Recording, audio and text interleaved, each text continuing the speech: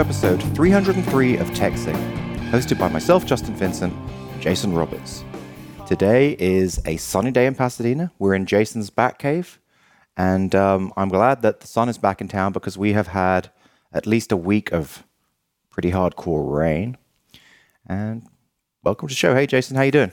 Doing all right. How about yourself? Pretty good, pretty good. How are your holidays? Very, very nice. What'd you do? Very standard. It switched up a little bit in the sense that normally we go to the grandparents' house. That's what we've done all the time I've been in America. But this year we hosted. Really? So that's because you and Georgie and her sister. You guys all live together. Yeah, we all live together. So it will just be easier for just two grandparents to come over to our place. Right. Versus ship everyone to Do their they house. live in Orange County still? They do live in Orange County. That's right. Yeah. Okay. Cool. Did you get anything special? I got a VR headset. How's that? You plug your iPhone into it. I mean, I'm really excited about VR. I wasn't too impressed with the VR headset, but I'm excited to do something like get the HTC Vive. I'm hearing really good reports about that. In fact, there was something on Hacker News yesterday about that. What is it exactly? It's like the Oculus, but it's full room VR. So basically, you plug it, you put these things on the ceiling, so it completely tracks you, and it gives you full room movement in the VR space. Okay. And the reviews it's getting is just really, really crazy, and it's very, very high energy exercise. It's like the idea of gamers in the future being like slobs is not the case. Like they're going to be super fit athletes. Like there's loads of movement going on. Your view of the future is so over the top utopian. What's the way you talk? Like everyone's going to be artisans, and we're not going to have jobs. They're going to be super fit artisans. That's going to happen. I'm telling you. People are going to be there's no other alternative. No, it isn't. People are lazy. We've evolved to utilize as little energy as possible to get where we want, and if people can lie on their couch and do nothing. Well, what I'm saying is you haven't seen videos of people using these VR games, and we're just getting started. Oh, sure. I mean, like full room VR, like fights and stuff. I mean, people are sweating, man, and they're really enjoying it. So, they're like, I mean, you're talking about like major laser fights, in the middle of space and stuff like that. You mean like what was the movie you're referring to? What was the robot? Maybe Mr. Robot. No. Everybody's floating around on these like giant space station. Everybody's like really fat. Unreal Tournament. Oh, I don't know which one. I don't know what you mean. The movie. But anyway, in the blog post that was on Hacker News, like the argument that this English guy was making is like he was saying, look, just before everyone comes down on VR because they're going to say that VR promotes like violence and things like that. He's saying, I want to put this blog post out there that these are the really positive effects of VR. So I want to get ahead of this thing and say I've been using the HTC Vive and I've seen people using it and everyone is like getting fit because you're doing like 2 hour game lengths and you have to do things like as you're like walking around the ship, there's a lot of crouching. You've got to like crouch down and like look round a desk or something like that and fire. And so because there's so much of that actually is using, real strength. Color me skeptical on this one. All right. Well, hey, that's the first time that you've been skeptical of something I've said and been proven to be wrong as well, by the way, many times. Like what? Like what? I can't think off the top of my head. Name one. I can't think off the top of my head, but just go back over the show. Okay. Go back over the show. Yeah, right. Yeah. Well, a listener, I mean, I remember one time a listener wrote in the comments, they loved an argument that you and I had because it was like, Jason was right, and then Justin was right, and then Jason was right, and then Justin was right, and then finally Justin was right. I don't think so. I'd like to. I think you're misremembering. All right. Yeah, I mean, I'm sure VR will become better and better, more interesting. But the fact that everybody's going to get super fit using VR, I don't see it. I mean, people start using stuff at first because it's a novelty, but exercise is work and it's tiring, and people are generally out of shape, or they're out of shape because they're out of shape generally because they're lazy, and they're going to stay lazy. That it almost doesn't matter what it's their laziness is going to overcome the fun factor, No way. fun attraction thing. So you're gonna like lose 50 pounds and I don't know fit on about this lose thing? 50 pounds, but what I will do is I'll play a game if it's fun. You know what I mean? Like if the game is fun and it gets me out of my seat, I'll play it. I mean, I go walking in the park with my kid. I didn't do that until I had a kid, and then we started going walking in the park. I go swimming every day with Phil now. I didn't do that until Phil was there. You swam 4 days. 4 days. 5 days. No, you skipped yesterday. No, but we started the week before. So 5 days. So you did it one day. What is this? Argue with Justin Day? I'm just. It's 5 I want days. to clarify. We did Friday, and then we did Monday, Oh, Tuesday, okay, Wednesday, and so Thursday. you've done Friday. Oh, so you started on Friday. I thought you started. Oh, that's right. You did one day last Yeah. week, and then you decided to do this week. What the hell? Oh my God! You're a this tough is- crowd. So I want to hear about the swimming. So there's this new thing. You guys are doing a morning swim at the Rose Bowl Aquatic Center, which is Right. nice. Yeah, very Is nice. that the first time you've gone down there? No. You swim. You swim there before. Well, I got it, but not really for the swimming. I was doing the weight room, but this is great. I mean, it's also really nice to meet someone, to have some, because basically, you know, so of the 5 days that I've done it so far, what I like about it is I think, okay, Phil's going to be there at 9, so I've got to be there, and he's thinking, okay, Justin's going to be there at 9, so I've got to be there. So we both like the other person's reason for being there, and that is proven in the fact that he said he was going to turn up on Friday. He said he was going to swim, but he didn't. So, because I wasn't there, right? That's why he didn't swim. Otherwise, he would have. Right. Yeah, because he's supposedly the one who's like, you know, he's all fit, like everything's good. You know, he doesn't have any issues, and so he should be the one who turns He up. doesn't have any issues, really? If I don't turn up, he should be the one who turns up, right? But he didn't. So, well, because obviously you guys we're- went out drinking on we're good Thursday for each night. other. You said you Yeah, guys that's right. you had hungover. You guys. Yeah. Yeah, there you go. So what's your plan for the swimming? Are you gonna do it every day Yeah. Every day. or every weekday? I should say. Every weekday. Yeah. Good. Just ongoing. So we'll Are see. you, I mean- are you ramping up your effort level every day, trying to get further and faster? Or? Yeah, of course, of course. I mean, you know, one thing that was an issue was that, you know, I had this frozen shoulder thing going on, but I think that this swimming's really helping that. Like, I'm actually able to now lift it up properly. Okay. That's good. I started the very first day that I did swimming. I had these, like, you know, you put these web things on your hand. I did that because I thought, I don't know, it would just be, for some reason I thought that would be easy, but actually it made it way harder. You know those gloves that you can get, those Speedo gloves? Yeah. Oh my God. Phil said he thought I was going to die. That's what he said. He was like, I don't know. Yes, like RZA looks so good. You go length, and then you're just like. Phil's like, I don't think I'm going to swim today. I'm just going to be the CPR guy. Well, you got to start somewhere. You Right. haven't really done much in the way of cardio, so. But in the meantime, like by day 4, I mean, you you know, feel better.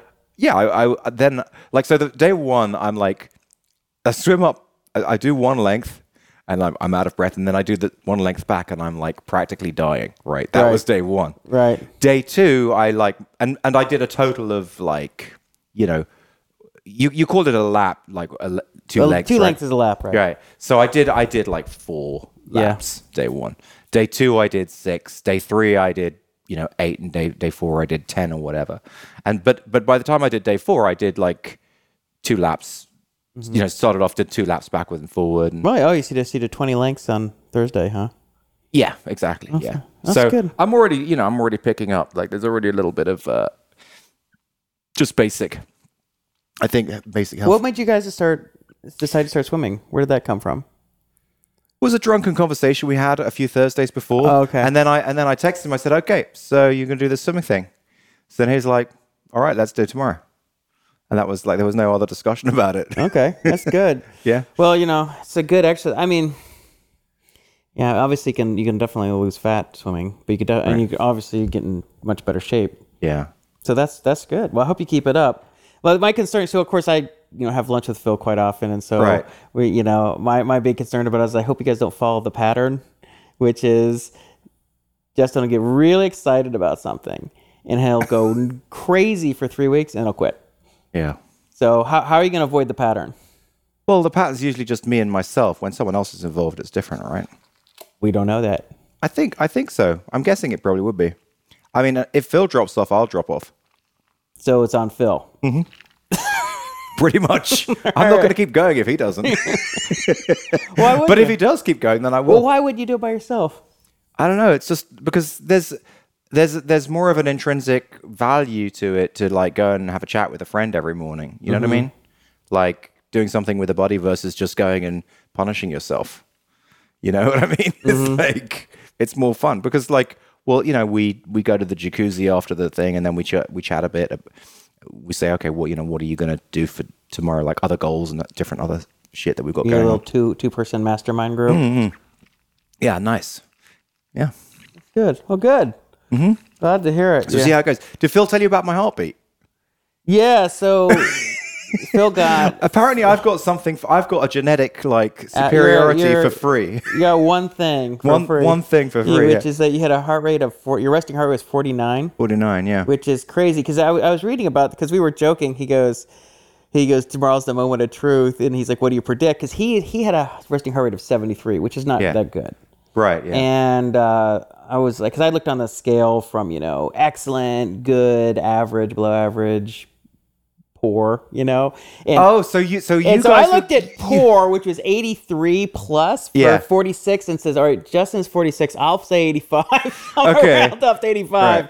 And so, because he had a 73, and I said, all right, I'll put So you Justin guys at- had a bet, like well, you- not a bet, but- but he texted me, and so I just, because he bought the machine in the car to like measure me. yeah, right? I know, because he had a little bit of a, I guess he'd been between caffeine and eating too much salt, like he had gotten his blood pressure up too Right. high and kind of was measuring, hit like a 170 over something and kind of freaked him out. So he's kind of, as you know, I'm sure it's discussed with you, he's been cut out caffeine, he's brought sugar down, he's doing the cardio now, he's brought his blood pressure already, he's brought it way down. And of course, heart rate is, the machine also measures that. So, anyway, we were just joking, and he was like, "So what do you predict for JV?" And what I did he was like, predict? I don't know what I'd have to look at my text, but I just said 85, and I just Nice. I looked at the chart and I said, "Well, Justin doesn't do shit, Right. so why would it be anything other than very poor, right?" Right. But then Justin was like, Phil was like, text me back. He's like, 49, is no joke. Damn. That's You like know? it's my one thing that I got for free. That's crazy. Like they- that's actually super athlete level. You realize that? Well, here's the thing. They were saying that 40 to 60 is well-trained endurance athletes. Right. Not just any athlete, endurance athletes. Right. That's different than, okay. so... but they're also saying if you have a low heart rate and you're not a well-trained athlete, you might, have could be another issue. Like, are you dizzy ever? Do you have lightheadedness or dizziness or anything? I've always had a low heart rate. Like as long as I've ever been. Like there's been times when there was one time I remember in particular when I went in looking like this, and she took my heart rate and it's like 45, and she's like, "Are you one of those ultra athletes?" I was like, do I look like an ultra athlete? Yeah, in like Wii tennis. So yeah. Well, that's funny. Well, So that's good, right? yeah, no, that's really good. Yeah. I good think to it'll hear. go down. But I think by the time, if I can keep the swimming up for like even a couple of months, I think it'll get back to like a 45 because it was what 49. Well, you right? don't. That's anything in that range is. Yeah. That's not your problem. Feels like how low can it go, dude? Could it go to 1? I bet it won't change much. My guess is it probably won't change a whole lot at that level. It's Right. What will change more than anything will just be your general fitness, your ability not to like have a cardiac arrest after you do 2 laps. Well, to be honest, even after we just walked up the stairs here, right? Mm-hmm. I wasn't out of breath. Yeah, that's funny because usually you are. Yeah, normally I'm totally out of breath, and that's You after do your 5 days. puffing after three flights. That's after just That's 5 good. days. That's good. Yeah, so that'll be a change. But then, of course, it's good for if you just couple that with watching your diet, you'll probably lose weight. So I've actually started on the new man plan. Oh, the new man The plan? new. Well, there's the new man plan. The new man I plan. breached max fat. Oh, you have? Max fat for me was a 37-inch, right on the gut, right at the belly button. Yeah, you're over 37 was you're my 210 now, right? My scale is crap. It says I was 204, but I think it's worse than that. I think my scale is just being nice. Phil said he was on the verge of calling you fatty. He was on the verge of. We call each other fat ass every time. I'm like, get your fat ass going. Let's go. All right. So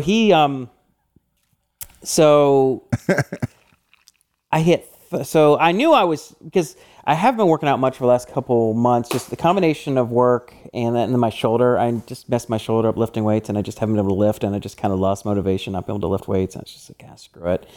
And so then I was like, okay, I need to get on it. And so I measured my waist, my gut, and it was 38 and a quarter. I was like, all right, that is it. Like, that is, so started back on the the same kind of diet I was doing before, and kind of paleo-esque, Ferris-like, cheat days on Sunday, but the rest of the time keep the high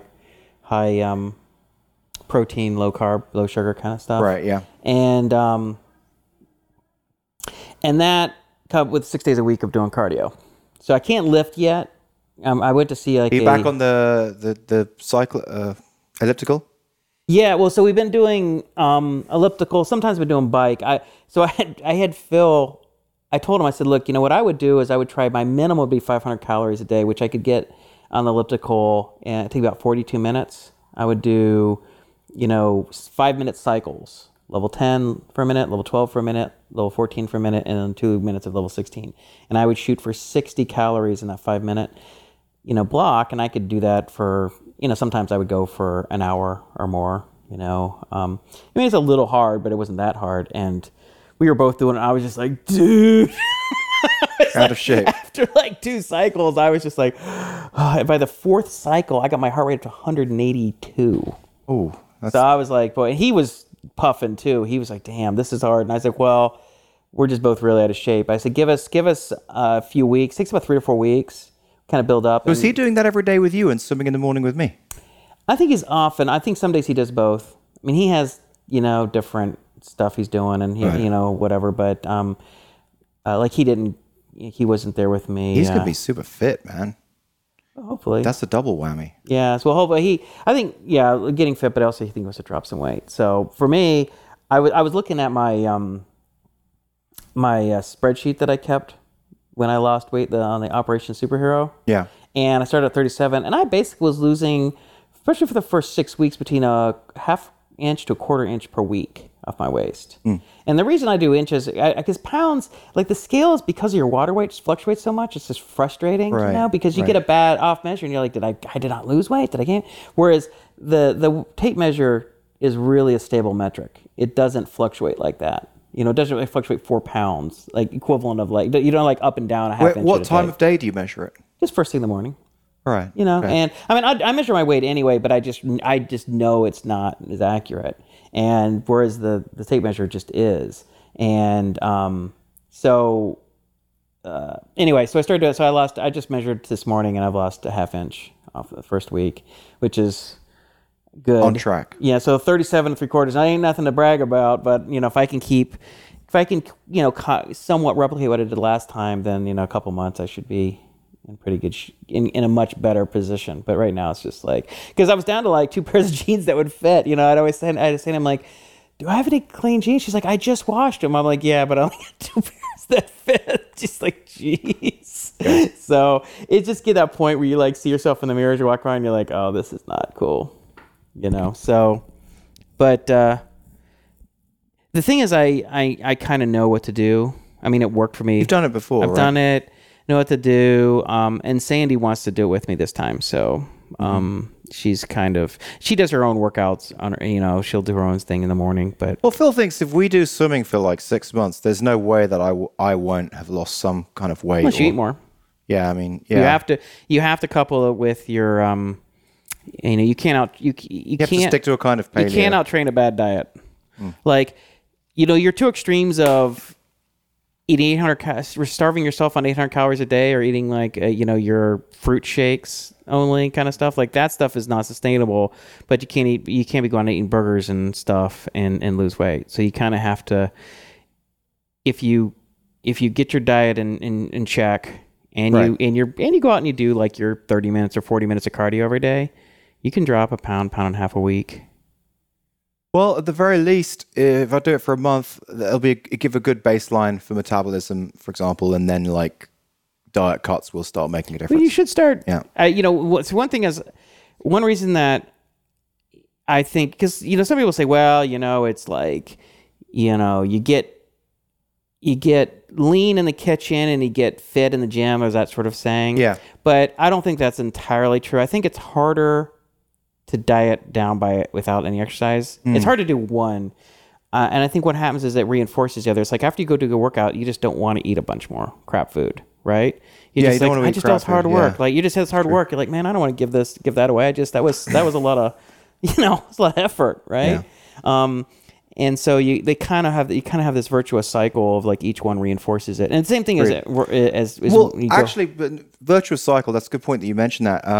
I do notice that like if the first thing I do is that swim in the morning, I'm better generally at everything for the rest of the day. Oh yeah. Yeah, it's just like because you've more woken up earlier. It's a good way to wake up. What time you guys do at 9? Yeah, but like 9, so done by 10, right? So then I go back and do work and coding or whatever.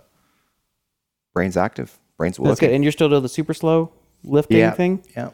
So it's good. So I think those two things in combination, plus some, diet changes. Just kind of makes them, We'll see where it's going the next time we record a show. By the way, so the shows are at the moment like ridiculously unregular. But Joe Stack has a great idea for us, which is to start a Patreon thing. And with the idea being that if we actually get money per show, you might be inspired to by incentivized to actually do these on a regular. So I've put two different goal amounts on the Patreon page, which by the way I thought was effing hilarious. The Patreon page, even though not very good looking. Oh God, that was the ugliest thing. Okay. So right, so one goal amount is 1,000 a show. So if we get 1,000 a show, then I'm saying we'll do 2 shows a month. Definitely, If we did 1,000 show, I'd do a show a week. You do it for $2,000? Okay. Well, right. yeah, well maybe. Well, but then it'll never. But then we won't be able to hit 2,000 a show. 2,000, I'll definitely do every week. I'm saying that's what Georgie said, right? So basically, She'd be like, "Get your ass." That's right. In the recording then studio. It's real money. Then it's a real deal if it's 2,000 a show. So, I mean, it's just what 500. It's just 500 people at $2.50 a pop. Well, we'll see. How many do we have so far? We've got like 2,000 potential listeners. So how are we gonna like get 25% of our entire user base? Well, we'll have to see. So how much do we have committed so far? We're doing amazingly. We're like $12. Oh, let me just check it out. So I'm going to textinglive.com. I'm clicking the Become a Patron link on the right hand side. Okay. And then it's taking me to patreon.com/texting. And I'm seeing how much money. It's loading because of your incredibly slow bandwidth. Oh my God. We've got 4 patrons. We make $11 a podcast right now. That's money. Cash money. Money in the bank. Well, how does it trigger? How does Patreon know when we've done a show? We say we just a self-reported honor system.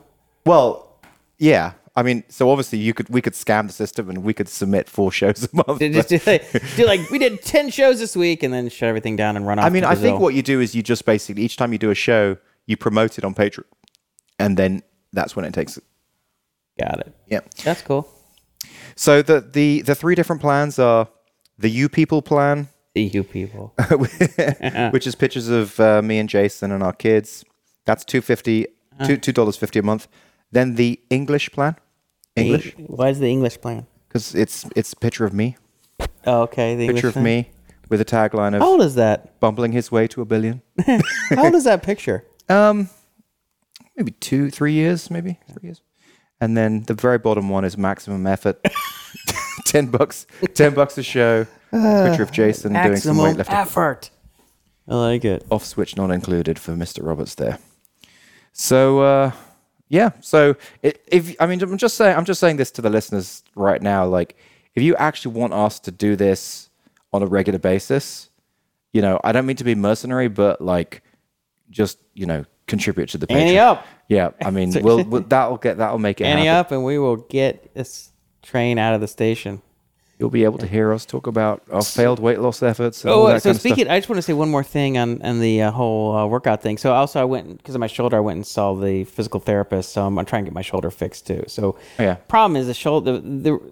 As I said, I was so demotivated because I couldn't lift weights at all, and so I just realized I got to get this taken care of. And I had been sitting around. I had 5 months. I was trying to hurt for 5 or 6 months, and so I was like, finally, I said, all right, like, it's not healing up on its own.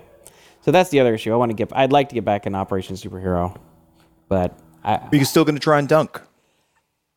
I would love to. It's just a matter of like the problem is, which is one of our listeners wrote in a comment, and I hate acknowledging the truth of it, but when you get in your 40s, it's so easy to get injured.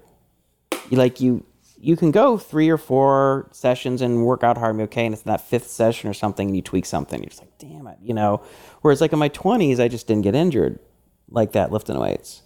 It's just, I don't know what it is. It's lack of elasticity or flexibility or what it is, but it just seems like it's just, and then when you get injured, then you're out for a month, 6 months, whatever. So it's going to be hard to train up to the. It's so hard. you increased your jump by 7 inches. 9 inches.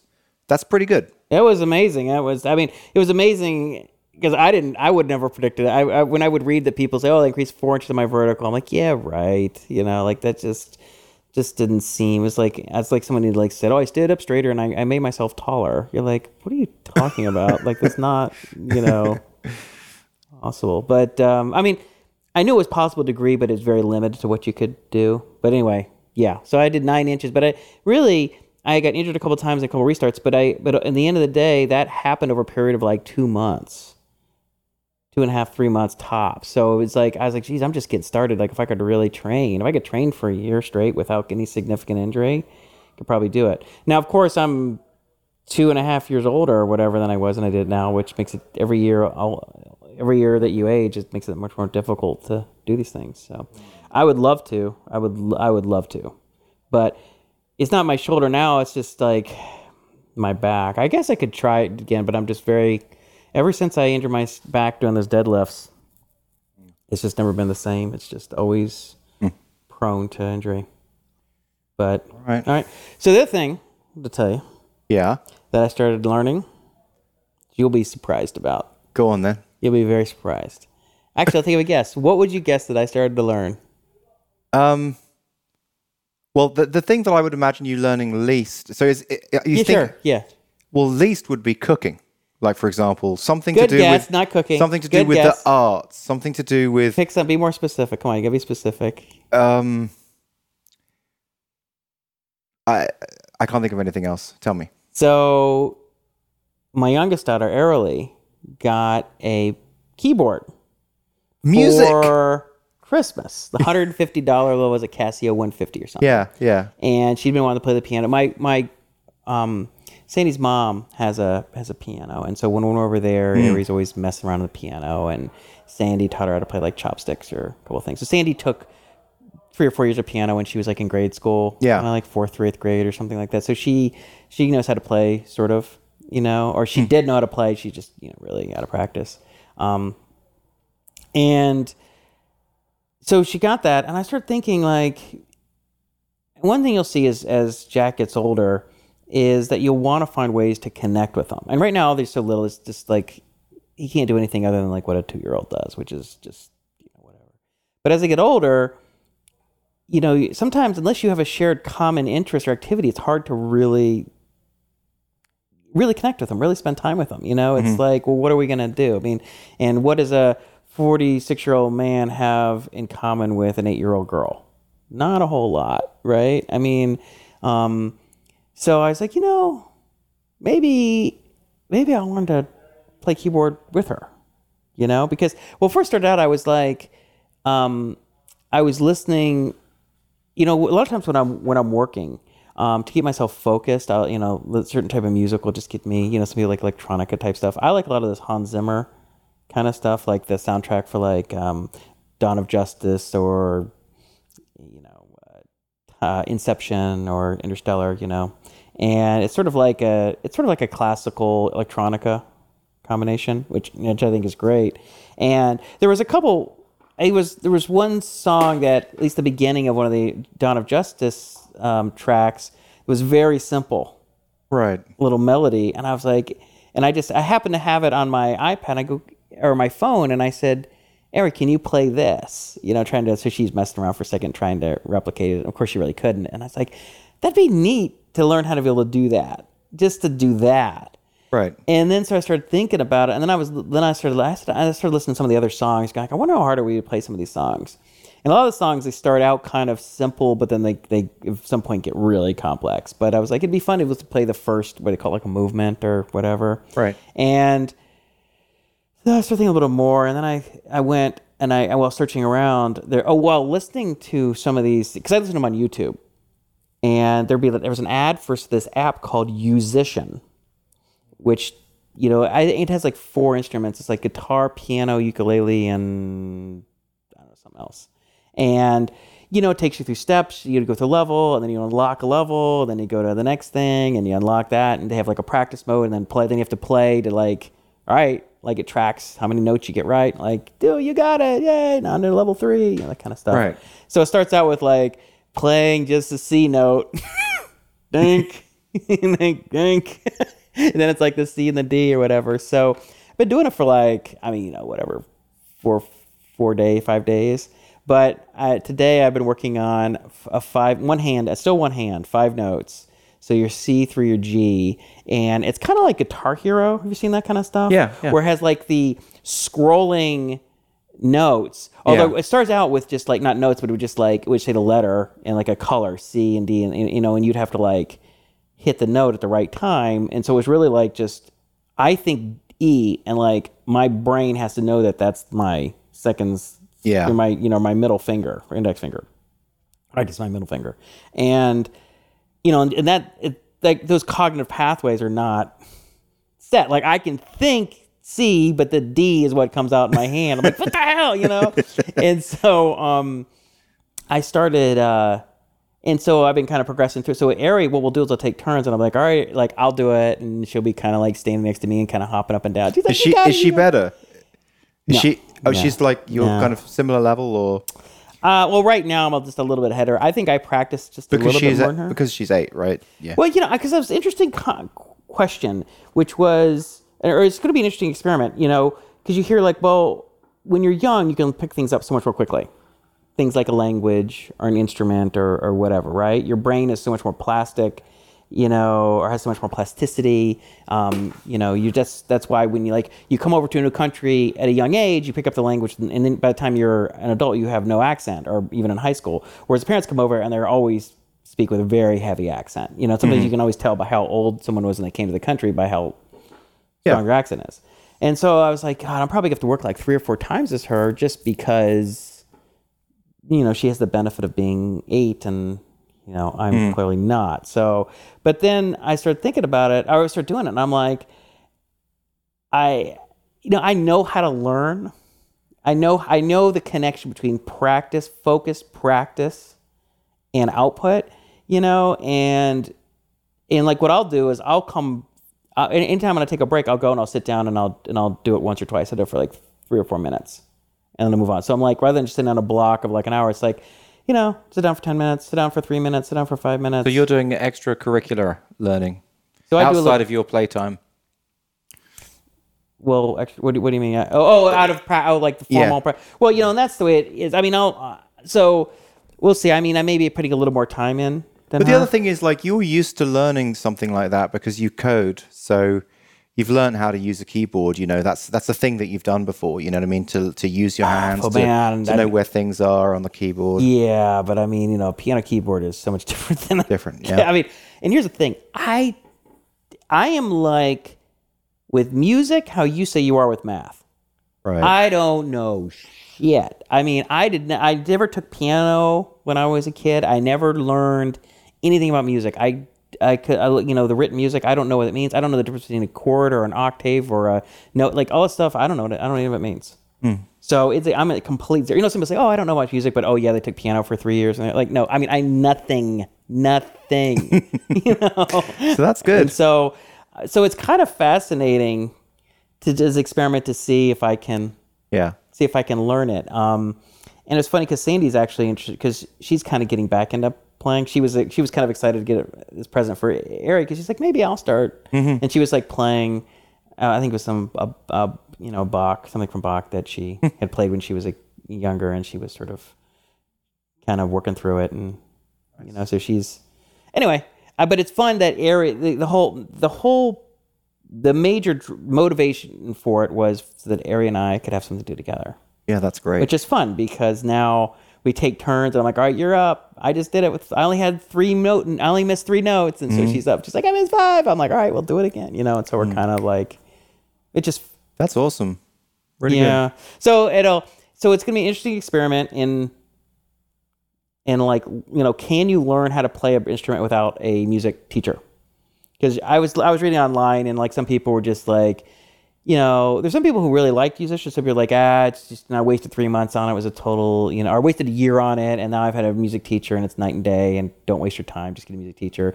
And it seemed like other people really liked it. So, I mean, it probably depends on your personality and everything, but going and getting a music teacher and all stuff, I just don't know. Our schedules are already so busy. Well, but it's music is, I think so there's such a difference between technically knowing how to do music and then having expression, like actually sounding like you know how to. Oh, that's a whole different level, right? It's a whole different, right? So I'm pretty sure that when those people are saying, yeah, musician's no good, go to a teacher, it's night and day. It is night and day because the teacher actually is going to teach you expression. They're going to teach you, dynamics, which you're not going to learn from an app. You're just going to learn functionally how to do it. Well, why wouldn't you? What exactly? What question? I mean, like, just for sake of argument, why what can a human do that the app can't? If the app can detect how the notes you're hitting and what you're hitting wrong, I mean, I'm just curious. I'm not. Obviously, it's easier for a human being, but couldn't an app come close to doing that ultimately? I would say an app totally could, and just in the same way that an app can teach you French, because obviously apps will become more sophisticated over time. Like if you listen to like the first things to teach you how to speak French that were computer based, they would probably be sounding quite, right? And now they're more like, you know what I mean? So it's the same kind of thing with music. The second is better, as you're saying. Yeah, just to clarify, the second accent was supposed to be an improved French accent. It was supposed to be less robotic. Okay. Yeah. So, the other thing I have is I do have Sandy. And, she's not an expert piano player. She did take it for enough years. She knows how the fingering works. She knows how to play. So, like, she was looking at my fingers. She's like, what are you doing? Because, like, she's like, I was playing like a T-Rex. Your fingers all kind of, like, knuckled up, because I was, like, pressing kind of straight down. And she's like, just relax your hand. So she could kind of... So, just so you know, like, I did, 15 years of music pretty hardcore, and I don't know any chord, I don't know what they're called or anything like that. Really? So do you know how to read music? No. Really? Yeah. Why? So here, if you were going to go to all the trouble, why not just do that as part of the learning? It's exactly the same as like, do you need to do a CS degree to become a programmer? It's exactly the same as that. Like if you do a CS degree and do all that's a way into it, and you can know all the technical theory behind it, and then you can do it, and it may give you an added advantage. But by the same token, if you don't do a CS degree, you might be more pragmatic. You might grow in the way that I've grown as a developer. You know what I mean? So that I was pretty much the same type of musician. Did your bandmates know how to read music, or were they kind of the same thing? So you guys were all the only one was the drummer, who was by far the best musician, but he just did drums. Just did drums. I mean, he was an amazing. Right. Really, really good. Yeah, did he make fun of you guys for not being able to read music? No. He's kind of funny in his own right, because he was a lot like the Muppet Animal. Like Yeah, he was yeah. he was like a classic drummer. But Yeah. at the same time, he was very well trained and very good at it. So, but you weren't curious about it? You weren't like, I wonder, like, I mean, just as part of my, just making myself It's better. just the same reason that I learned to program was just because I wanted to get shit done. Like I had this idea in my mind, okay, I want to start making stuff on the internet. I didn't really care anything about the theory. I just wanted to get shit done. I learned to do it as quickly as possible. Well, same thing with music. I want to make a song. I don't care. Like I'm just going to press this and this and this until it sounds like I want, and that's going to be the song. And I just did that for 15 years. Interesting. Yeah. Yeah, I'm kind of, the theory behind it interests me. Yeah, of course. It's very mathematical. Very mathematical. People keep saying that. I'm trying to. I don't. I'm interested to see what that means. I mean, I understand that there's sine waves and there's patterns, and so patterns are mathematical. But I wonder, like, is it mathematical at any sufficient level that makes that it's not just sort of, I don't know, a sort of a specious comparison? Because people say that all the time. Oh, you like it because it's mathematical. I mean, I've heard that but I'm just like, is that math? Does it even make a difference? Sort of, I don't know. Like, it's like, oh, you'll like surfing because the waves are like, they come in patterns, so it's mathematical. It's like, well, what? I don't get it. Like, why okay, that's such a stretch. But I'm just wondering, like. I don't know because I don't come from your perspective. And I know a lot of people who are. I don't know what I'm just. All I know is math, and you like it, and I've heard people say music's mathematical. Yeah, you've heard the same thing. That's what I'm saying to you, right? Yeah, I mean, I know things are done. They're patterns, and things are like in octaves and like follow some sort of pattern, which is, and all patterns are fundamentally mathematical. So anyway, the chords are also mathematical because you've got it's a 1 and a 3 and a 5 type thing. Like they always kind of divide into each other in that way. Right. And if you do weird ones, sometimes they can work out, but other times they sound really discordant. That's the word for it. Right. Like something that's really discordant. Like it doesn't work very well if you do 3 notes next to each other. It sounds really, really, really bad.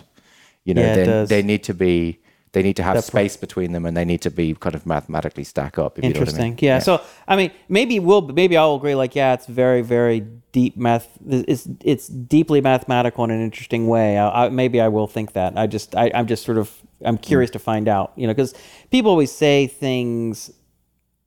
They repeat things, or they say things, or there's just common conventional wisdom, and then you realize, like, I don't really get why it was that really. The thing that amazes me about people who read music is that, like, how is it that the notes on the page create so much expression? Like, because if you listen to like an amazing classical pianist play a piece that they're reading, it's amazing how that translates. But I mean, I suppose by the same token, I look at computer code and go, how does this computer code translate into this?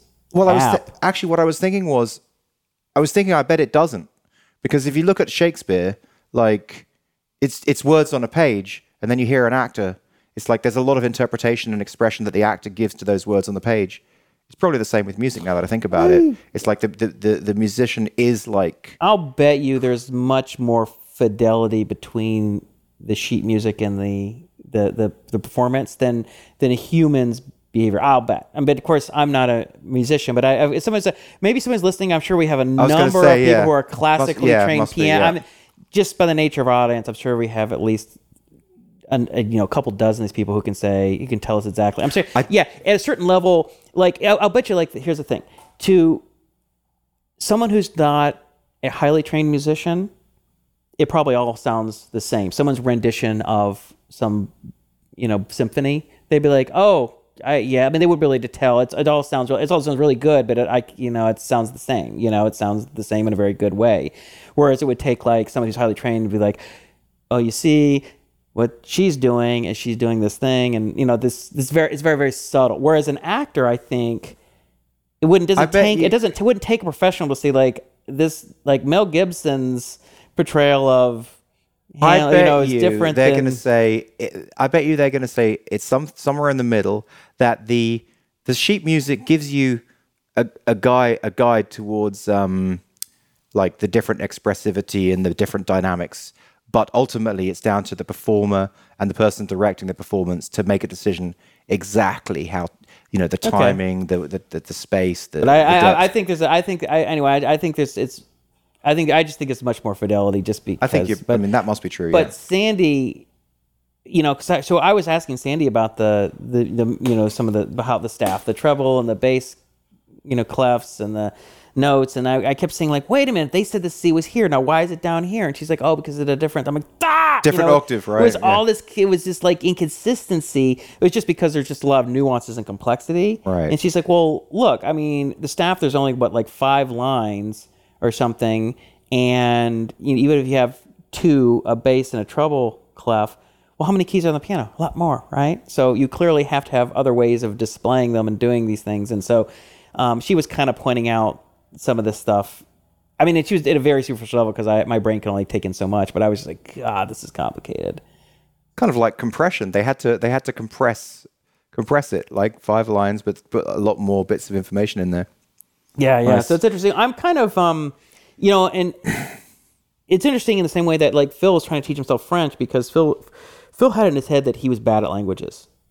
He was like, he just couldn't. He always felt like he was bad at languages, that he could actually never learn a foreign language. That was just this ridiculous thought he had. And I guess I kind of felt that way with music in probably the same way that you felt about math. Like, I'm just no good at it. I can't do it. Like you had a either you never did it, or the little bit that you did do, you didn't do well, and so you just concluded that therefore I'm not good and I can't do it. And so now it's like, all right, I'm going to try and do this thing that I kind of feel like almost seems impossible to me. So it should be kind of fun. So that's, in addition to be able to spend time with my daughter, it's sort of an interesting challenge to see how good I could get in, say, the next 3 to 6 months. So I was at the next, I think I'm 1 or 2 levels away from 2-handed. I'm like, that's kind of scary. Like, I finally just went, like, I'm literally... But wait, so the keyboard is on the iPad? No, I'll show it out there. But how do they know whether you got it right or not? Oh, it just listens. It just has like a microphone, right? And it just detects. Oh, so it's listening to your notes. I put the iPad right up where you would put your sheet music. Got it, right, okay. And it's kind of like, it's like, you reach a level, click here, and I go and it starts song, and you can reset it, start it, increase the tempo. There's a reason why it can't teach you dynamics. Because why? Well, because it can't actually get your input. Like it's no, just, it does. It listens to what I'm doing. And so it can tell whether when I hit the wrong key, or if I'm late, or if I'm early, or I didn't hold it long enough. But can it tell if you hit it quietly or loudly? Yeah, I think so. Okay, cool. But you can also do like a MIDI input, which I think is even more precise or something. Oh. But cool. So she has a 61 key keyboard. I mean, like I said, this is a $150 thing. It's not professional grade. Yeah. But I told Sandy, I'm like, if I keep doing this over the next 3 or 6, like I would probably want to get like a full size 88 key one, because they're like, I was looking online, like $300 or $400, you could actually have like a real keyboard. Please God, let there be a day when I come to a barbecue at Jason's house and he says, "Okay, everyone, I'm going to play some Bach." I doubt it. I don't think I can imagine Jason sitting down, or Mozart. Dee, dee, dee, dee, dee, dee, dee, dee. Yeah, I wouldn't put that in your day planner. I think that you'll dunk before that day happens. I would like to. Obviously, I want to get. I don't think it'll be too long before I could play like a simple song. Twinkle, twinkle, little star. I think I can do a little twinkle, twinkle, little star. We are 50 minutes into the show. All right, we've discussed weight and piano playing. Well, that's fine. Anyway, okay. So enough about that. But I was really excited. I got really excited. That about is it. good. I'm excited for you. I'm like, this is neat. All right, so let's talk Nugget. All right. What's the latest? A catalyst event happened. A catalyzing event. A catalyzing event. A cataclysmic event. Well, that's different. Cataclysmic is really bad. That's something like apocalyptic. Yeah, I think it was that. It was What happened? Okay. Oh, catalytic. Okay. A customer, a Nugget customer who had picked an idea and loved the idea, who I'd done a logo for, who I'd worked with and helped them do CSS and HTML for their site, who had then found a co-founder from Nugget and then had started building their thing, cancelled. Just cancelled. I'm like, holy shit. If like someone who you give that much to is going to cancel. Well, why would he? I mean, why are they going to pay for something if they already have the idea? And all they do is they give me an idea. I got my idea. Why would I? Well, but Why would you pay the movie theater for all these other movies? You'll pay the rest of it. You saw your one movie, you go home. But that was the whole point. I mean, Yeah. I think that I've tried to make it clear that Nugget was about more than just the idea. But you have to deliver more. Well, what more than more than designing their logo for them, like doing CSS and HTML for them, helping them market their product, helping them find a co-founder. What you have to do more than that? What have you done for me lately? Well, no. But then after that, they're probably like, well, we're not going to get anything more from Justin. I mean, but wait a second. Like, I've built successful SaaS apps. I've built a successful SaaS app. I can help him with marketing decisions and continually help him with help them in that way. Anyway, the point is that the core premise was just it's like dating. The core premise is like, as soon as someone has success, they're going to leave you, and that doesn't feel good to me. Like a dating app. Like as soon as somebody if somebody gets a full-time relationship, they're off OkCupid. So right? That pissed me off because for my way of thinking, for my personal product founder fit, like I don't want people coming in and raping the system and then leaving. Well, right? I just think you're thinking about it and how they're waiting for an idea. They get an idea and they're gone. Right. So I've pivoted. There has been a pivot away from ideas. The ideas still are there, but they're just a bonus. Okay. Now it's pivoted to be much more about everything else and just the ideas of the bonus. Okay. But because the other thing that happened was that I was working on the kind of the learning platform side of things, and I wasn't really feeling good about that. I wasn't feeling like I'm going to be able to build this great course material which is going to be able to be exactly right. You know what I mean? I was sort of feeling like, I don't know, like some of the material that I need to write here, I don't exactly know it. I kind of need to do it first in a way, you know? Like I don't have like experience in all these different facets. No, that's one thing I was pointing out. Like you have a very specific set of things that you've done and that you've done well. There's other things that you just don't know, and there's a lot of different kinds of startups. So if someone's building like a mobile interactive augmented reality game, it's like you don't have like experience like marketing a mobile game. All right, so let me tell you what. I'll go through the new Nugget homepage now. So the old one was get a new SaaS idea in your inbox every day. That was the main title. Got it. Okay, the new one is learn how to go from successful developer to successful founder. That's the main headline. And then the subheadline is Nugget is the number one resource for launching a successful SaaS side project. So basically, I'm deeply targeting and focusing people who have full-time jobs, who are software developers and want to launch a SaaS project. Okay, good. You know, because I had a full-time job, I was a software developer, and I launched a successful site. So basically, it's exactly what I've done. And so basically, the new offering is number one, a show and tell video log of a professional building a live SaaS business, starting from choosing the idea through to getting to 5K MRR, monthly recurring revenue or more. In other words, I'm going to build a SaaS project like a Plugio, and I'm going to pick that product. I'm going to go through all of the different things, the different ideas in Nugget, and choose one, or find an idea from a different source as well. And then I'm going to build the whole thing out and do a video log about that. Got it. So people can follow along. The next thing we do is bi-weekly webinars, because I'm working with this guy called Brandon, who it was originally a customer, but is now basically kind of in the project with me. So he's running webinars, bi-weekly webinars that deal with the marketing angle of things. So that's validation. So he's working with you on Nugget. Yeah. Okay. So that's so the webinars that he runs are the validating, the kind of customer interview stuff, marketing, drip campaigns, conversion tactics, things like that. Okay. But then those are two things. Then live mentoring is the third thing. So basically, we're available on Slack at any time for you to ask questions. So as I've written on the website, live mentoring via Slack from seasoned SaaS professionals. Need help choosing an idea, want a mock-up reviewed, etc. Just ask. So we're kind of available in that way. And then obviously the Discourse and Slack community with like-minded entrepreneurs. And then bonus, a viable SaaS startup idea in your inbox every day, along with over 270 already in the can. Right. So that is the new Nugget with a price point shift from 50 to 20. So the new price point is $19.99. Doing cheaper. Yes. Why? There's a lot of different reasons. I mean, it sounds to me that you're adding more value than less. So why make it cheaper? Right. So ultimately, because I think the number one reason is because I feel it feels right. It feels right.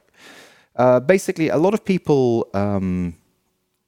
Okay, so when people joined up, they watched the ideas come in. There was 3 different scenarios about what happened at that point. First scenario is they find an idea they really like and they cancel. Okay. Second scenario is they see 2 to 3 ideas they really like over the course of a few months, but they just don't have the confidence to move forward, and they don't know that I want to help them, and so they're just like, okay, I've got 3 good ideas, I'm not doing anything, cancel. Right?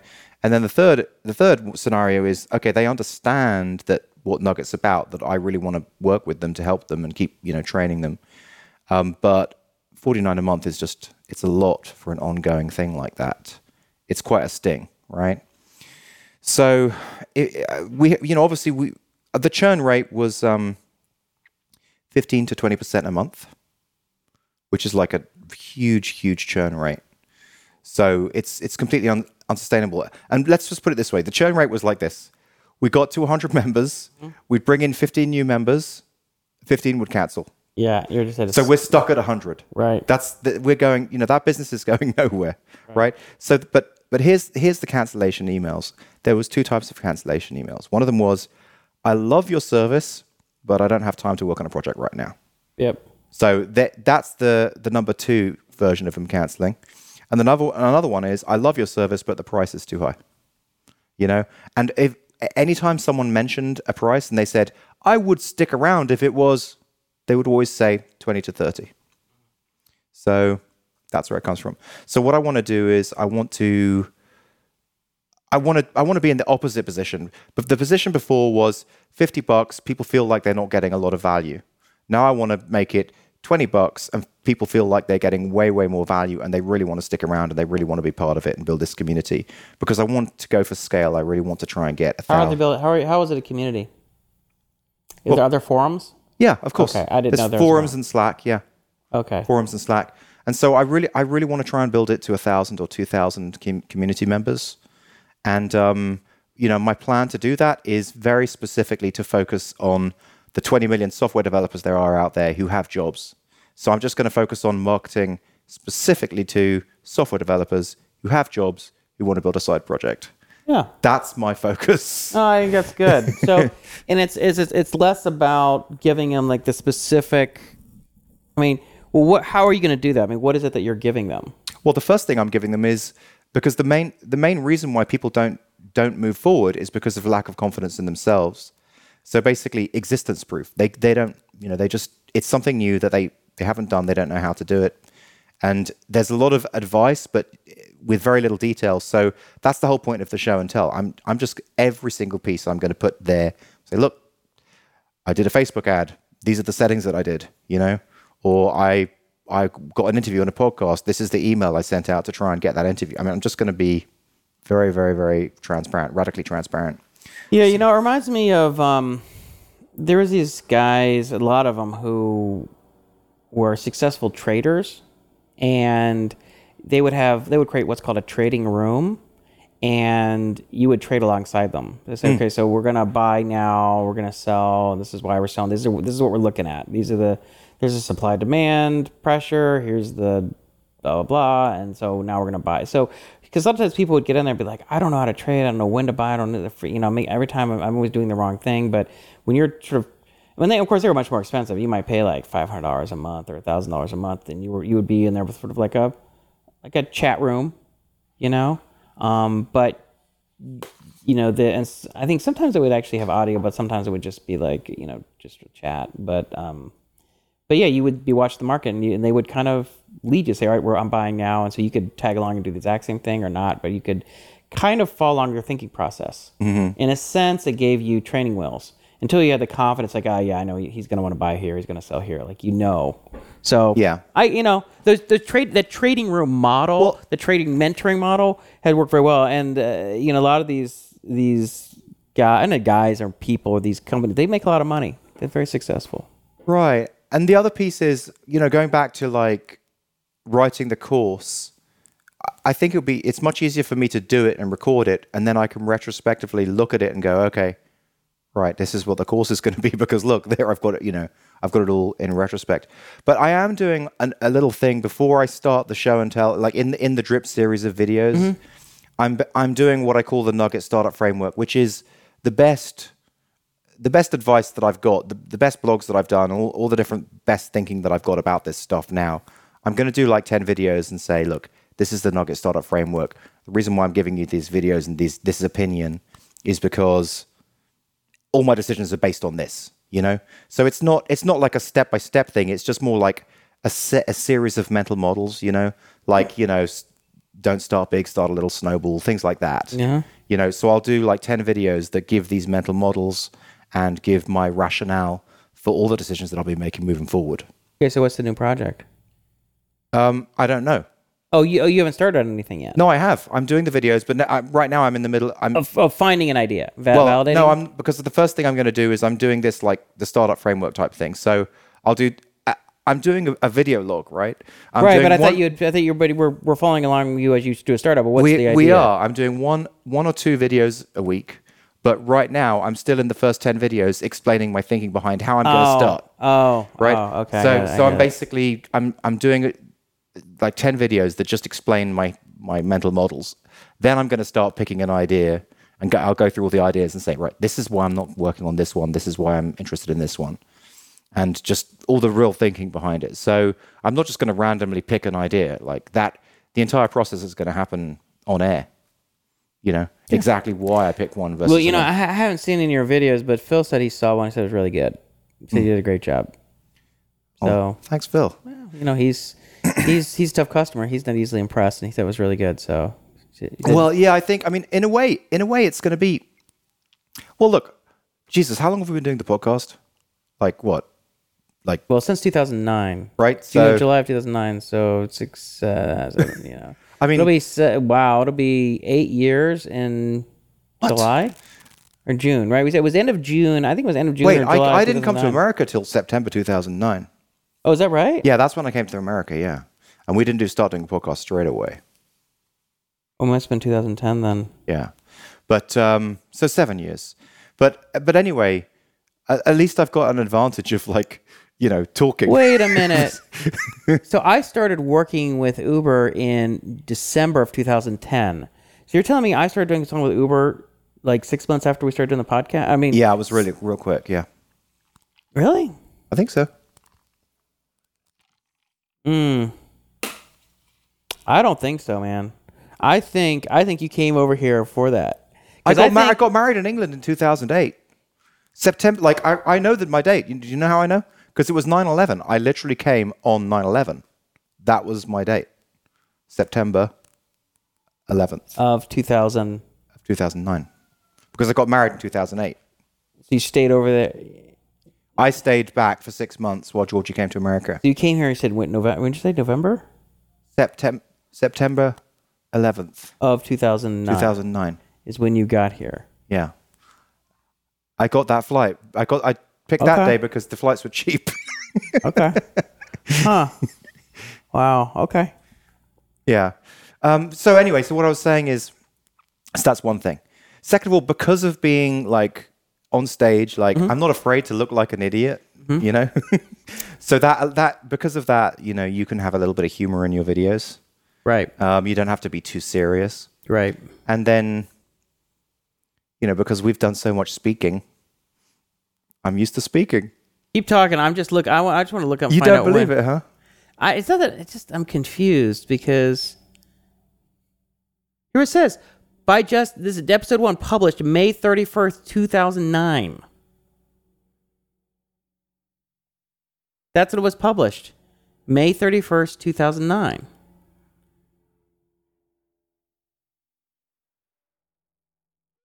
Unless I came to America 2000. You had me at Erlang. That was like our 3rd or 4th show, right? Wait a second. Unless I came to America in 2008, but first of all, it's not America, it's America. Wait a second. Hold on a second. Yeah. Takes Five, June 17th, 2009, episode 5. What the hell? Yeah. I'm sorry. Who's the one who's always right? But wait a second. You are right. I have an email here from my buddy Ollie, who says this is on September 11th, 2008, and he says, "Good luck with the flight. You're gonna love America." Yeah. So I came in 2008. Okay, fair enough. When did you guys get married? I guess we got married at May 2008. So that's what it was. You came over 4 months later. Yeah. Okay. Wasn't a year and okay. That's what it was. Yeah. Okay. Yeah, I was wondering because it seemed like we'd been doing the show for a while before I So started doing we seriously have been doing the show 8 years? Well, it'll be 8 years in May. Wow. Or at the end of May. Yeah. It's a long ass time. Jesus. Yeah, we gotta. Holy guacamole. It's amazing. That's why I almost think like we should say, look, if we we need to get this cash coming through the door. Like, I mean, come on, guys. Well. So anything more about Nugget? That's pretty much it for now. Yeah, I mean, if you are vaguely interested in seeing me do that, sign up, check it out, Nugget.1, and yeah. .1.O.N.E. Right. It's $19 a month, $19.99. So $19.99. maybe we'll get some texting folks to be part of that journey. Cool, man. That's it. Well, yeah. So TV show. Did we talk about? Have you been watching Mr. Robot? I haven't. I've watched Westworld, which I really like. I'm telling you, Mr. Robot is good. You liked Breaking Bad, right?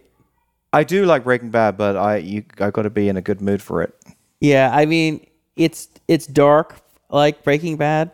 Okay. But it's super high quality. What's really interesting about it is, well, I mean, it's just good for starters, and it's complex, but the hacking is very realistic. I mean, I mean, I'm not a hacking expert, obviously, and I'm a developer, but it doesn't send off any flags in my mind. But it's not like that one with Hugh Jackman, where the guy's got a gun to his head. It's like, okay, you've got to hack this 128-bit cryptographic key, and otherwise I'm going to shoot your brains out. And he's like, okay, he's like, I'm in.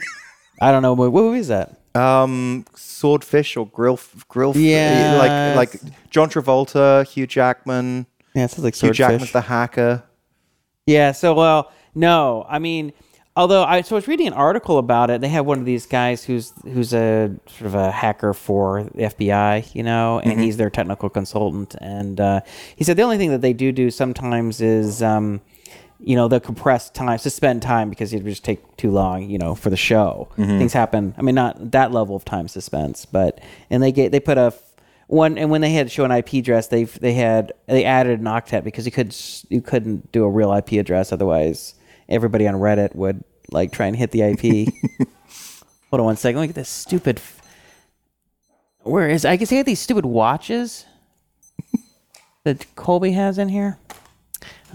I can't find them, and they're always beeping. I just gotta throw them away. Nice. Nobody wears a watch these days anymore, right? Why would you? I know, it's weird. I didn't wear one anyway because they're so uncomfortable. Neither did I. Not really. Not consistently. Anyway. Again, I recommend Mr. Robot. I recommend it. Sandy, we watched the first. Where is it? Which channel? Which station? We watched it on Netflix. Which vendor? So it's available on Netflix? Yeah, I think just the first season is maybe. I don't know. I was talking to Phil about it. Phil watched it. He's a big fan as well, and I don't think the second season is maybe available yet. But I think you always go to Amazon Prime. And how many episodes? I don't know, 10 or.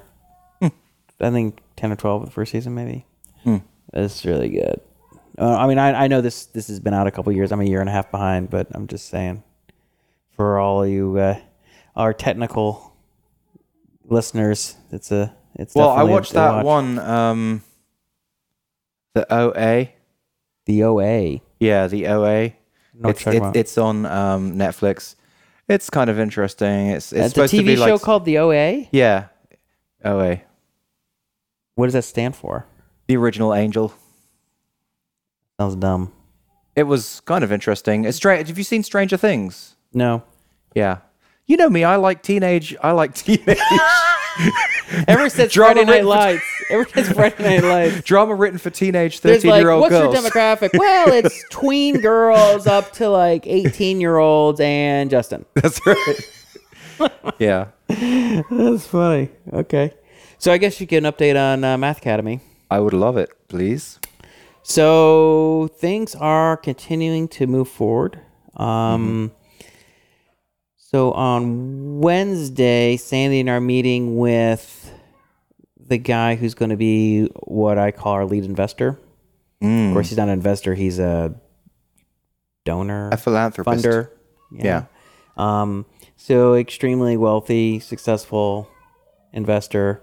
And so has he been just like tracking you and then deciding, okay, now I'm really going to go for it? well, he came and saw our class. He and his number one, and they were brought in by a lady. She's the executive director of Pasadena Community Foundation, which is a local nonprofit that supports the school district. Yeah. And they were really impressed in what they saw. And we went to a big lunch, and there's probably 8 of us there, and it's a 2-hour lunch, and then they wanted to come see another class with her that Haren taught, because they wanted to see if this would scale beyond me, if it was just something, if I had some magic fairy dust or something, and then when they saw that Haren was enjoying the same kind of success, they're like, wow, this really does seem like it could scale. Work. Yeah, it's a big and thing. then we had a big meeting with the superintendent and sort of the senior district staff, and Justin is making he's making hand motions to make my voice go bigger. Project. Louder. Project. Louder. All right. So I'm like, what is he doing? You distracted me. I can't think when you're making these swimming in the air. You like doing breaststroke on my couch. Air breaststroke. When you speak quietly, what happens is there's this it's almost like sounds staticky. So because there's just less audio signal so to it has process. to pick up more, so you have to pick up the background noise. No, it's just I don't do any editing to it beyond other than the basic filter. So you just end up sounding like, and the listeners have to suffer through that. That happens pretty much every show. Wouldn't it be funny if when people were being really boring, they just started to pixelate their whole thing? That's what it is. It's pixelation because there's just not enough information for it to project. Well, that's just having real life. You just start to pixelate. So let's see here. Where was I? So then we had that big meeting, and then that's when they said, look, we're definitely. He's like, I'll definitely be your lead investor. And Awesome. I presented him with our sort of financial projections if we had a conservative or more aggressive growth expansion, and I think he was leaning more towards the more aggressive, and so. What ended up happening is, I think you saw that there was an article written about us. So good. It was this is classic PR. Basically, it's just a great article about exactly what you do, and it described the scene so well. It really showed Jason in the room and a whole bunch of kids. It sounded a lot of fun. Yeah. Yeah. So he's the senior editor. He's been in the paper for years, and you should put a link to that in the show notes, right? Yeah, I'll put a link to it. Yeah. And so he came and sat in the class and really got a big kick out of it. Even though he himself is not mathematical, his sister is a mathematician, and his father is a physicist, and it's all these people in his family are work at JPL or Caltech or mathematicians. So he had a great appreciation for it. I was going to say that must give him a special affinity for it because all the people he loves do it. Yeah, so there was enough people in his family that did it, and so he understood the value and the importance of it, and how impressive what the kids were and everything. So the article was great. I was really, obviously happy. Great. It was funny. He really captured kids. The kids act crazy in the room. Captured the essence of crazy kids. So I have sort of changed up how I teach, where I don't just have the kids sitting down anymore, because middle school kids just have so much energy, and trying to contain that is an exercise in futility. You either have to yell at them continually to shut up and focus, or you have to figure out some way to funnel that energy.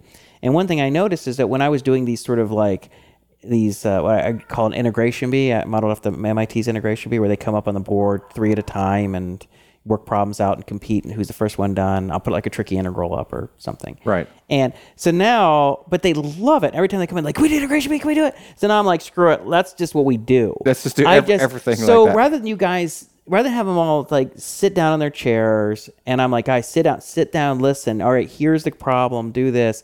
I'm like, all right, get the board, teams of 2, and they work together. So I have 3 positions on the board, teams of 2.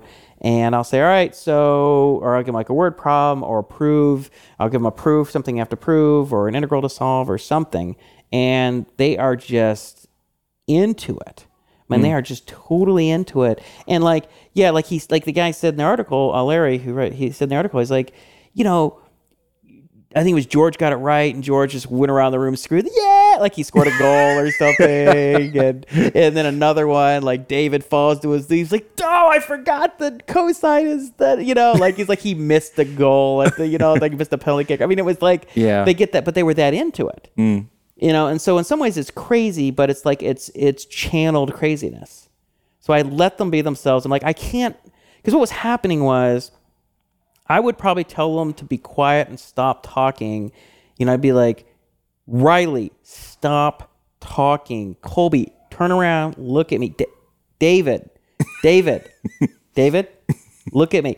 You know, I do that like 40 times in an hour, 50 times. And I'm just like, it puts me in a bad mood, right? Mm-hmm. And I'm just like, you know what? I don't want to be like, I like the math. They like the math. I like the kids. But I don't like telling them to be quiet and getting kind of grumpy with them, you know?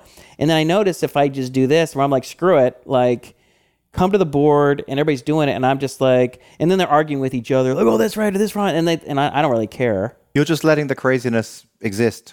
Doesn't matter, you know, because it's interesting. Like when I was coaching Colby, when he used to play soccer, and they're like under 6 or under 8, and these are, you know, 7, 5, 6, 7, 8-year-old kids, and you'd see like some of the coaches would have to get ready for a game. They have warm up in 2 lines, and one kid kicks the ball and the other one chases after it. But the most of the time they're standing around and they're bored.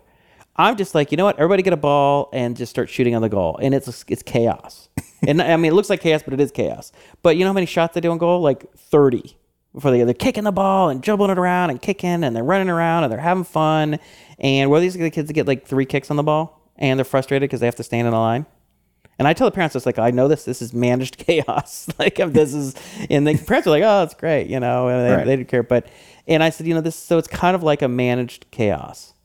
And it works. And so, anyway, so that contributed to the great article. That sounds like a great blog post, by the way. Yeah, you know, I think managed about it. Chaos. Yeah, it's kind of interesting. So, good title. So, yesterday, I had the Gary Lorden show up. Now, Gary is a professor. He's a professor emeritus of mathematics at Caltech. Okay, that's a big deal. He's a poor guy. He also happens to be, or was, the technical advisor for the TV series Numbers. Oh, wow. Did I mention this on the last show or not? No. Okay. So do you watch Numbers? I didn't watch it, but I know that it was about one brother's an FBI agent, the other one's like a professor at Caltech, and they solve all the crimes through like math. The one brother would be like, yeah, you know, we got this money laundering scheme, we can't figure out that. And he's like, oh yeah, you just use a Bayesian class from blah blah blah blah blah, and they'd be like, really? He's like, yeah, just show me the data and we'll figure it out. And then, you know, oh, we got these murders we can't track. Oh, you know, you just got to do a link analysis, you know. And so they would but they would really explain the math. Yeah, they would do it and they would explain it, and it was real. It wasn't like sometimes you see these fake equations and like, what is that crap? It looks like. And so he was the guy who did the consulting on that. So they'd say like, we need to solve this kind of problem in math. He's like, oh, well, this is the kind of math you use, and he would spend, you know, take a couple days, 2 or 3 days of coming up with the mathematics to make it work and everything, and then they would build the story around the mathematics. Now, what did you say? Mathematica emeritus? Professor emeritus. Professor emeritus. Now, Professor emeritus is like oh, you're a retired full-time professor. You're kind of a big deal professor. And it's like, you don't have any teaching responsibilities, but you still keep an office there, you know? You're one of the big ones. You're a big deal. You know, I don't know if all full-time, I don't know if all full-time professors can have an emeritus position, or if it's just like, you know, they only grant it like to the big shots, but it's like, it's that. So he has time, he has time available. He used to run their undergraduate research program at Caltech for the summer undergraduate research called SURF. What? And he's like how did he hear about you? Why was he in the class? Okay. So here's the Lux surface area and effect. I was thinking about this the other day. Like, okay, so I'm going to track this all the way back. So PEF asked me to teach a summer course at the PEF summer class, a 5-week thing. Okay. It's 4 day a week. It was just whatever. And my kids do it during the summer. It's like fun classes, ukulele and yoga and rocket science or whatever. What's PF? Pasadena Education Foundation. Okay, yeah. So I taught Math Academy, and I thought we could get a bunch of kids who are going to be like Math Academy type kids that we kind of advertised at, like kids who did really well in Math Field Day and want to push their math to the next level. But instead, I got a range. I got a couple kids like that, but I mostly got kids who were like needed extra help with math. Yeah. But I said, screw it. I'm still going to try and teach them algebra because I don't want to add fractions all day. It's just boring, So, yeah, I did it as an experiment. And we talked about on the show, I had to hold the belt. I did like karate belt system, and I had them all working independently. And well, anyway, the PF was doing a tour of, they were taking the Pasadena Community Foundation people on a tour of the PEF summer class program, because Pasadena Community Foundation is another nonprofit that raises money for the district. They don't put on programs, but they just raise money. PEF raises money and puts on programs. So I get a knock on the door, and there's like 8 or 10 adults kind of file in, and I can't remember who it was. Says, "Hey, Jason, you mind if we, And I'm like, yeah. And so I just kind of like said, "Oh, this is what we're doing," and I showed the kids off, and it was just like 4 or 5 minutes. And one of the women there, she's like, "Oh, this is just incredible. I could listen to you all day." And I was like, "Oh, that's a really nice thing to say," And she was just, and they left. And I got home and I told Sandy about it later that day. And she's like, "Well, how'd your day?" It's like, "Oh, this group from, I don't know, Pasadena something." And she's like, "Was it Pasadena Community Foundation?" I'm like, "That might be right." And she's like, "Well, was there I said there was this blonde woman who was asking me," and she's like, "Oh, was her name Jennifer?" And I'm like, "I don't know." And she's like, "Oh, I bet that was Jennifer Duvall. She's the executive director for Pasadena Community Foundation. I know her. She's also a past president of the Pasadena Junior League," which of course Sandy was. Mm-hmm. And so she emailed Jennifer. She's like, "Oh," she's like, I heard you stopped by and saw some PEF classes." She's like, "That was the blonde guy teaching math class was my husband." And Jennifer was like, "Oh, that was such a wonderful class, and I was so excited to see it, da-da-da." And so Sandy said, "Why don't we go out and grab coffee or lunch?" So they went and had like a long lunch, and Sandy told her all about Math Academy. Mm-hmm. And then like a month later, she says, "I have someone I'd really like to bring by to see Jason's class." And because after Sandy told her everything about it, so she brought by this funder, funder guy, right? Yeah, to come and see the class. And so it's kind of like, had I not taught this class and had SETI not followed up, I wouldn't have had this guy come by the class. Okay, so now that's how I know Jennifer. So then Sandy starts talking, Sandy and I have been talking a lot lately, and Sandy's been saying, "I really think we need to create our own nonprofit because we're raising a lot of money, and this is kind of a big thing, and having it just underneath PEF or something is just not probably right, especially since our vision is ultimately bigger than Pasadena." And I'm like, "I agree." And she's like, "Well, I think we should talk to her." I'm like, "Okay, well, let's go meet her for coffee or something." So we go and meet her up at, this was the original girl, the woman who said she could listen to you all day. Yeah, so she's probably late 50s. So she's executive director of a big foundation. She's a wonderful lady. And so we go meet her at coffee at, was it Europan? right over across the street from... You're a band. Yeah, you like that place. So, right across the street from the Paseo. Mm-hmm. So we come walking in, and she's like, "Oh, hey guys." She's like, "Oh, let me introduce you to Bill Deverell." He just happened to be sitting there next to him. She's like, "Bill used to actually be a professor at Caltech. He's a history professor. He's the curator. He's in charge of the photography exhibit at Huntington, and he's a professor of history at USC." Mm-hmm. And so then she got, I was just telling him a little bit about Math Academy, and he's like, he said, "That sounds amazing. I'm really excited for you guys. I'd love to catch up more," whatever. So then we meet with her, and she gives a bunch of advice on how to start a nonprofit. Yeah. So she does an intro with Bill, and she's like, "I think you guys should talk." And Bill said, "Yeah, I'd like to hear more." He's like, "I know some people at Caltech that I think you might be interested in hearing more about this, but I'd like to meet in person to just understand a little better what you're doing before I start."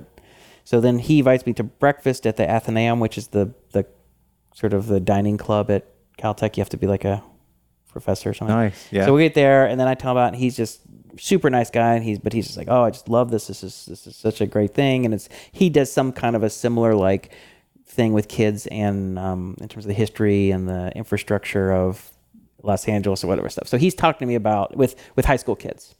So he's like, "I totally get what you're doing, and I know it's a big deal." And he's like, "I have some people I want to talk to." He's like, "We could start going straight to the president," but he's like, I'm really good friends with the dean, but there's my friend Gary, I think would be great. He's a mathematician. And so then we have breakfast again, like next week with Gary. And we have a 3-hour breakfast.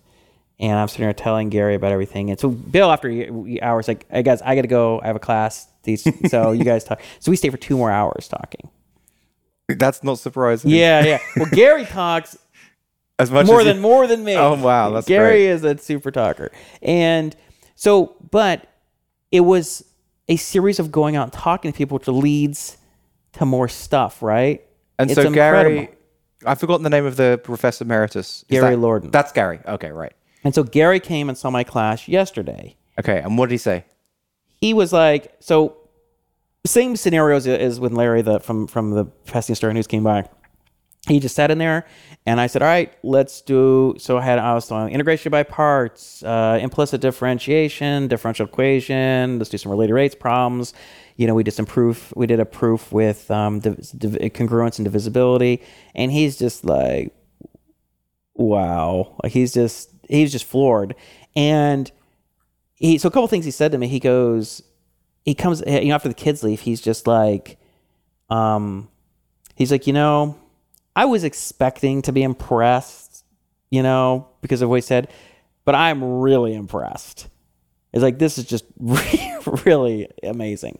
Right. And I was like, wow, this guy was the dead on the math for numbers. I'm still kind of like in awe of him. And he's sitting here telling me how amazing. I'm like, this is really cool. And then he's like, he goes, "Let me ask you a question. So when they did that integration by substitution, it was like 10x plus 1 over 9 plus 25x to the fourth." He's like, "How did they know that the u and the du and the substitution? How did he know that so quickly?" And because my kids skipped like 7 steps and just basically looked at it and go, "Okay, well, it's clearly going to be 1/4 arctan of 5x squared over 4 plus c." And he's just like, "How did they know that? And how do they know it so fast? Like, I don't understand how they knew it that quick." I'm like, well, I was like, they weren't fast at first, but when he started practicing it on the board, like it was an integration bee where speed is important, they just got faster and faster and faster. Because initially I had to tell them, like, quit writing down the problem in detail and skip steps when you can, because when it's a competition for speed, you don't want to waste time. Don't waste time. And he's just like, wow. I couldn't believe like how fast it worked. But of course, they also were doing some tricky word problems. I had them do a related rates problem where it was like, water's coming into a cone which has a radius of this and a height at this, and it's leaking at this, and how fast is the volume changing and the radius of that, and they're all drawing diagrams doing all this stuff, and everybody gets it right. It's like a negative 162 centimeters. He's just like, so he's just shaking his head, going, "Geez." So he. In fact, we stayed after so long afterwards that I only had so much time to have lunch to come back to teach my sixth grade class, and I'm just starving. I'm just like, geez, like I'm not gonna get to eat, and I'm like, in your stomach is just like, yeah. And but he was. It's one thing he said, which was really fun. He's like, because he's asking me, he's like, because I had them all at the board, and I said, look, I know this seems a little weird. Because all 6 kids are at the board in teams of 2 in the work, and I said, the same thing I just said earlier. I was like, tired of yelling at the kids. Managed chaos. And I said, look, I'd like to say that like I was I just had this epiphany. I'm this genius about like what's going to work. It was more like I tried something for some other reason, and I noticed that it worked, and I just said, why don't we just do more of that? Yeah. Like it was preparing for an integration bee, and our little mock integration bees were just like a treat we would do once every 3 or 4 days or for the last 15 minutes of class if they were good. And then I just got tired of like yelling at them, and I said, screw it, we're just going to do this all the time. And he said, he's like, this is amazing. It just works great. He's like, I totally get it. He's like, in fact, one of the professors at Caltech, I can't remember the name. He's like, he did the experiment where kids were all at the board, and he said it worked really well. He's like, yeah, I could see how this could work. He's like, yeah, you could do it with 30 kids, but if you had whiteboards all around the room, which they do, you could totally do this with 20 kids. Yeah. Because he's like, I can see, he's like, of all your pedagogical innovations, like having the kids be able to stand up and move around when they're this young is actually like really clever. And I said, again, it was like, I look back of but most of the things that I've done, it's just a result of iteration and experimentation. Like I didn't know that kids this age could do calculus. I didn't know that they could do this. I didn't know this. I would kind of try stuff that had that seemed intuitively, like instinctively. I was like, oh, this should work. And sometimes it would, but then I would iterate, and then it just like startup. Like because he said to me, he's well, how are they doing the homework or what? And I said, well, I built an online system. He's like, oh, so you post on our website? I'm like, no, I built a whole online system to do this thing. He's like, what? And I'm like, yeah. And I was like, well, I'm a software developer, so we never hammer, everything's a nail, right? So I solve software. And he's like, yeah, okay. He's like, this strikes me as the kind of thing that if it was done at a school district or it would be like committees, it would take years. And I said, yeah, well, I'm from startup world, and it's like you just got yourself, and you just do stuff, and you just like make it happen. Yeah. So anyway, that was Gary's visit. So we got Wednesday, we're meeting to get this. We called the show Gary's Visit. Gary's I think Managed Chaos. Managed Chaos. Yeah, that's right. Yeah, that's true. That's really good. And so he goes, and so then the Gary's thing. Oh, and then also I had, so this was like maybe 3 or 4 weeks ago, before the break, a week before the break or so. And the principal came to me and said, hey, Jason, so this guy who stopped by who's interested in education. He's a math guy, and he just like stopped by and wrote us a check and said he'd like to help any way he could. So I was like, I think you should talk to him. So I get his contact, find out, oh, this guy has like a master. He's like, ran a trading desk at Deutsche Bank, Wall Street, and he got a master's in applied physics from Caltech. I'm like, okay, this guy is like legit, and he has his own startup called VR. I think it's called VR Analytics here in Pasadena, which is like using virtual reality to explore, like in data science, to explore data sets and stuff, kind of like Minority Report kind of stuff. And so we got together for coffee, and he, needless to say, it was right up his alley as well, being a math physics guy. And he came and saw my class earlier the week too, and he had the same kind of reaction. He was just like, wow, this is really, really fun, really, really cool. He's like, these are real problems, because he was saying like, I love these problems. These are great problems. And because I got put a lot of word problems and stuff and things and tricky integrals and things. And so he's like, listen, he's like, let's, because he didn't really know where we were in the fundraise. He's like, I'd like to help you raise money. He's like, he had mentioned that could help put some money in. He's like, let's put together a pitch deck. I'll help you with the pitch deck, and then let's get you in front of the Caltech associates, because let's put together, let's see if I can help you get some people from Caltech, put a board of big time Caltech people, which will then go a long way with the Caltech associates. The Caltech associates are like a group of really wealthy people who fund the buildings at Caltech. When you want to go buy a $30 million biosciences building, these are the people who fund it. So obviously this is big money. But also, it's so well aligned with Caltech, and then it brings so much prestige to what you're doing to have these Caltech people behind you. Yeah, and if I have Gary Lorden and his people, and he's like, yeah, my good friend, he's the chairman of the computer science department of Caltech. I think he'll be really interested. And because I said, I emailed him, he's like, yeah, he's my good friend. Don't worry about it. I'll just, and and then the Keck Foundation. Now you've heard of the Keck Foundation, right? You go into you go to 110 and there's a big sign of the Keck Foundation for the USC Medical Center. They fund like the big medical center. The Keck Foundation is huge. It's massive. It's big. So we're having a call back with them on Wednesday. They want to know more. This is awesome. Sadie must be playing a big role in this, like because of her. She's got a lot of experience in this. Not quite yet. A little bit. Right. She comes in, but she's. I mean, it's as we we form our nonprofit and stuff. She will definitely play it much. I mean, but she will start playing. Got it. A lot more. Is she still teaching, or it's just you teaching? She teaches a 5th grade class, but we're getting Nina, who I had sort of like as a TA last year. I think I mentioned she's the one. She got her master's degree in physics from Caltech. Right. And she's gonna take over Sandy's class, I think, next month. Which Sandy's really looking forward to because she wants her gets back. Nice. I also got a call. I had a phone call with Robert Pfefferman, who is the chairman of the math department at University of Chicago. He's another big. His brother was a Fields medalist. He's at Princeton. So Pfefferman, huge deal. So he's good friends with the guy who's our sort of a lead investor. And so we had like a 45-minute call. This was like a New Year's Eve or something, or no, Christmas Eve day, I think it was. And so because the funder said, "Hey, let me have him introduce you to Bob." It's like calling Professor Pfefferman Bob just sounds really awkward to me because being a student there, like, "Hey, Bob,"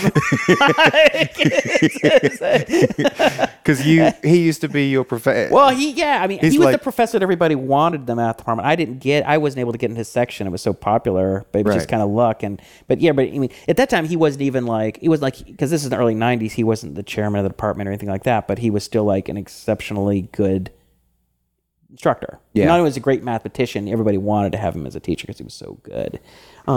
But it just felt like it's very weird to me to call Gary, and I feel like I'm being extremely. So how there's this impression of China, the kids being so good at math, like that being something that's driven really, really well, and them far outstripping American kids at math. Do you think that what you're doing levels the playing field, or in fact brings us ahead in many ways?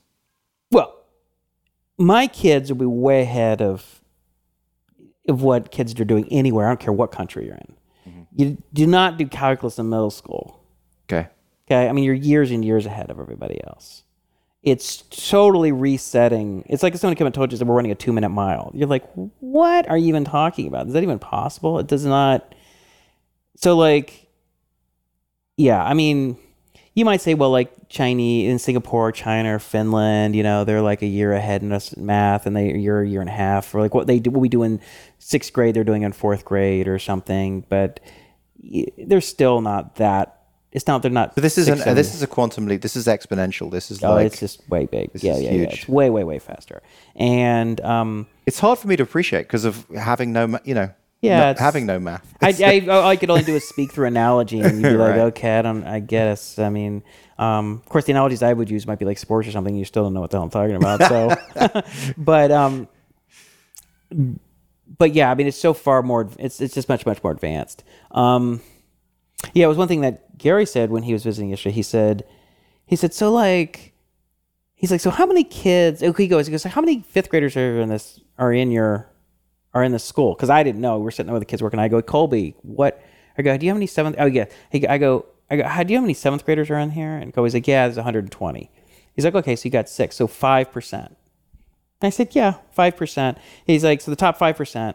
And he's like, yeah, it's really interesting. He's like, because I would have thought there might be 6 kids in all of Pasadena, including San Marino and La Cañada, who could do something like this. And this includes all the private schools. Yeah. That could do this. Like the top 0.01% or something might be able to do this, not the top 5%. So you're vastly increasing I bet you could go further. I bet you could go a bit further. Like I bet you there's a couple of extra other kids you could bring in.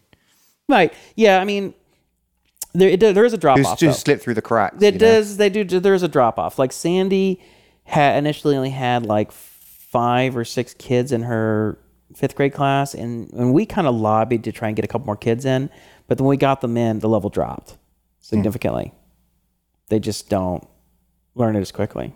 It's just, I mean. But did we try on the board with those kids? You know what I mean?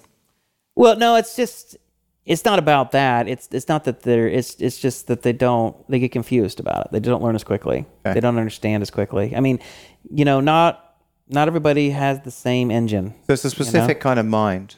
Yeah, we all. I mean, it's like with anything. I mean, it's like, we're all not genetically identical, right? You have a heart where you beats 49 beats from it. There are going to be people whose heart rates beat at 90 and people who beats at 40, right? Just genetically, right? It's still a crap load of kids. If you like five kids from every from every grade in every school in America. I mean, it's like massive. Like a huge amount of kids could be exponentially more advanced in math.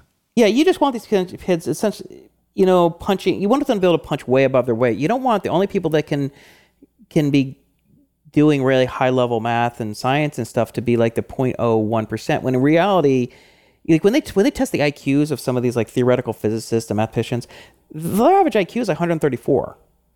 Not 170, not 100, not some ridiculously outlandish, but like you're talking the top few percent or top 5%. I mean, I think I can't remember how percentiles line up, but 134 IQ, like 132 is like baseline entrance to Mensa. That's like your baseline gifted. This isn't like, hey, this kid taught himself 3 languages in algebra when he was 6. This is kids who are just like, these are your typical, like, every grade has a handful of kids who are there.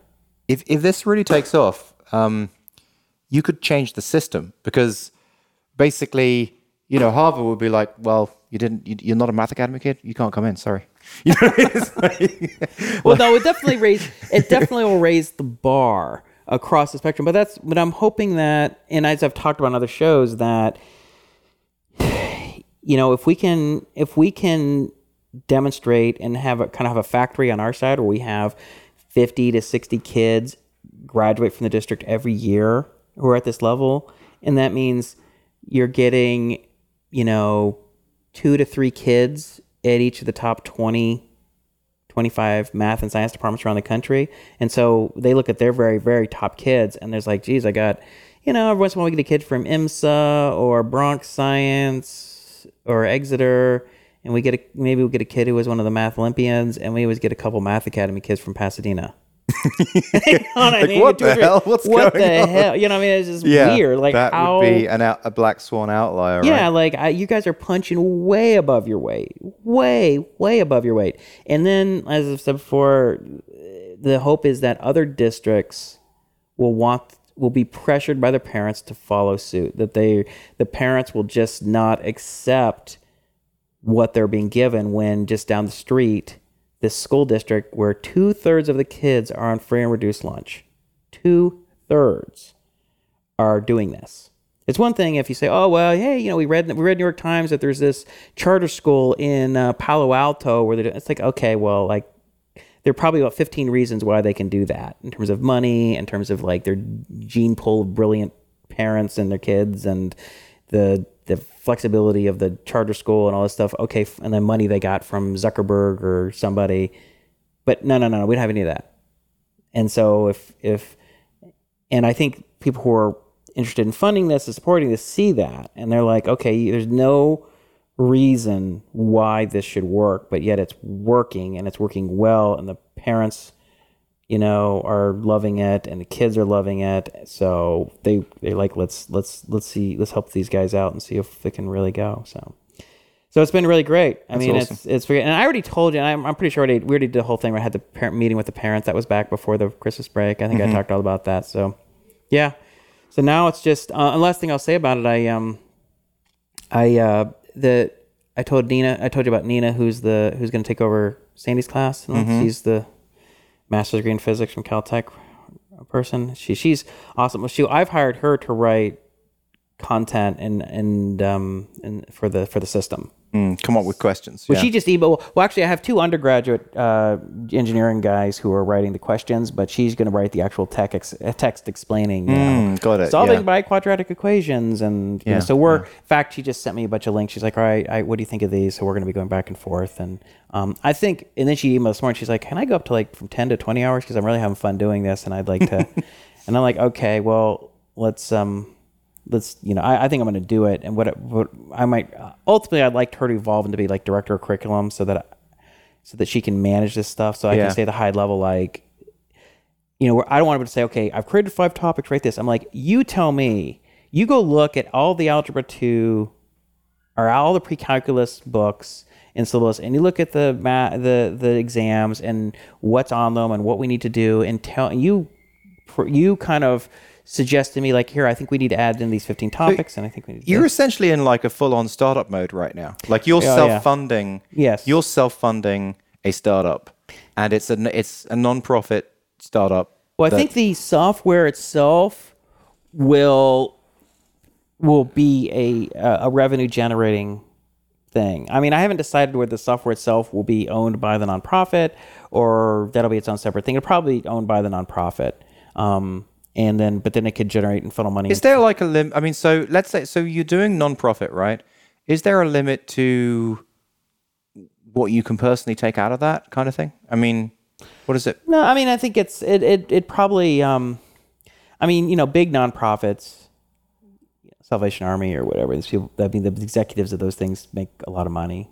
You know, I mean, sometimes they make so much money that people are complaining about it. You know, like, Chris is making $1 million a year, or $750,000 a year writing a nonprofit. Is this really appropriate?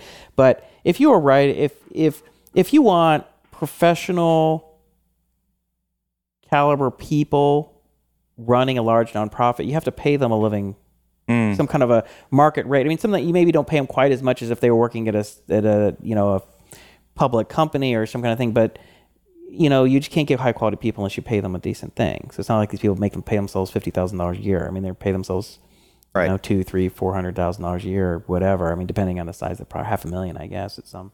But I mean, it's probably the kind of thing, if it got big enough and successful enough, and especially if the system itself was generating a lot of money. Like, let's say it itself became a successful. You could convert it to a for-profit, for example.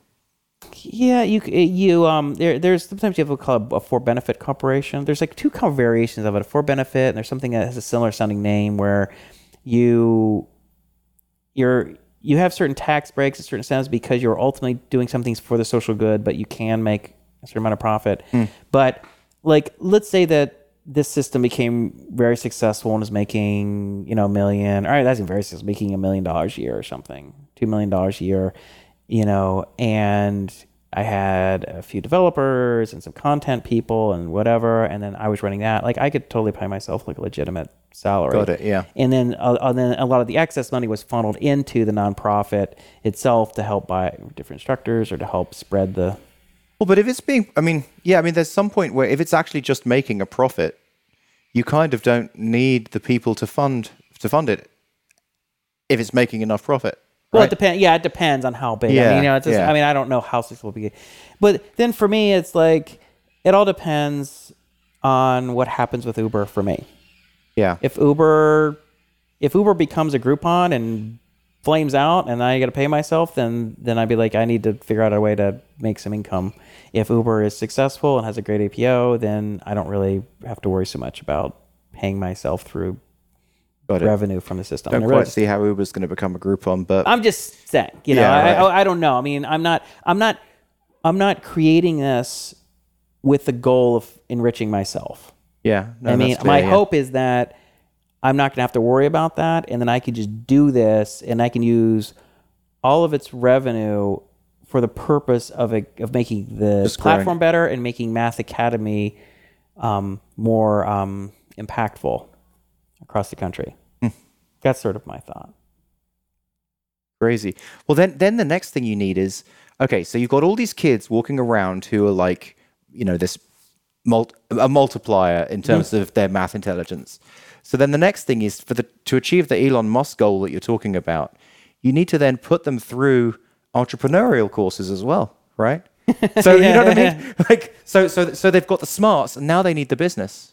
That's a whole different thing. Yeah, it is a whole different thing. That's very, yeah. You know, one other thing I wanted to say that I thought was really interesting happened the other day. So this, I mean, it happened, I've been thinking about recently. So before the break, I was getting the kids ready for, I held their final exam for this semester or whatever. And I was working with one of the girls came to me and she's like, I don't understand. Is 0.25 times y squared plus 0.5 y equals 1? Or I don't understand how to solve a quadratic equation that has decimals. I'm like, well, why don't we get rid of the decimals? And she's like, well, how do we do that? I'm like, just multiply it by 4, right? Like, what's 4 times 0.25? She's like, I don't know. I'm like, what is 4 times 4 quarters? I mean, we have 4 quarters. If she's like $1, like 100 cents. I'm like, yeah, well, 4 times 0.25 is 1.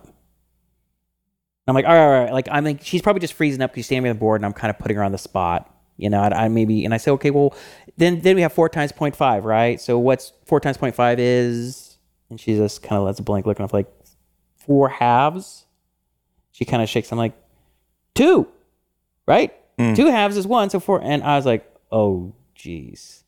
So I'm like, whew.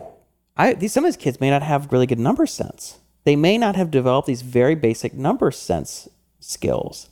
And this particular girl has done pretty well. She's kind of in the middle of the pack. Very good student. Immaculate, you know, the way she works her equations and everything like that.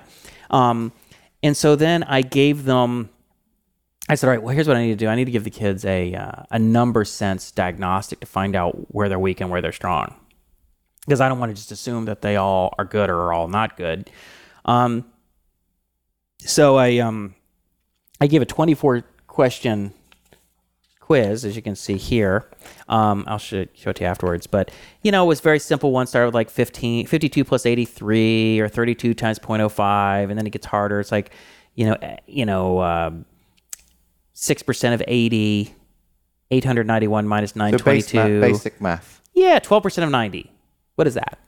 0.2 times 0.7 times 0.1.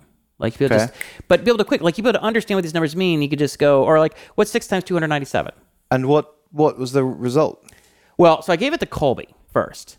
Right. And he did it. It's 24 questions. He did 8.5 minutes and missed 1, which is pretty good considering the sisters were distracting him and he was just kind of. And then, well, actually, I think he missed 2, but one was he wrote the numbers down backwards just being quickly. So I was like, what? But Colby is really good number sense. If there's one thing he's good at, that's that. Like, the point, he was so good at number sense that like he never memorized his multiplication tables because he fooled us into thinking that because he could do the calculation so quickly in his head. Which I still tease him about. I'm like, I know that 9 times 8 is 72, but you actually have to calculate it in your head, which is dumb. Because you have to waste mental cycles. You just should know them. I mean, I think he's kind of memorized them now, but anyway. So I was like, all right, so let me give it. So I gave it to the 6th graders, and sure enough, it was weak. The best of them was 16.5 out of 24, and I gave them 10 minutes.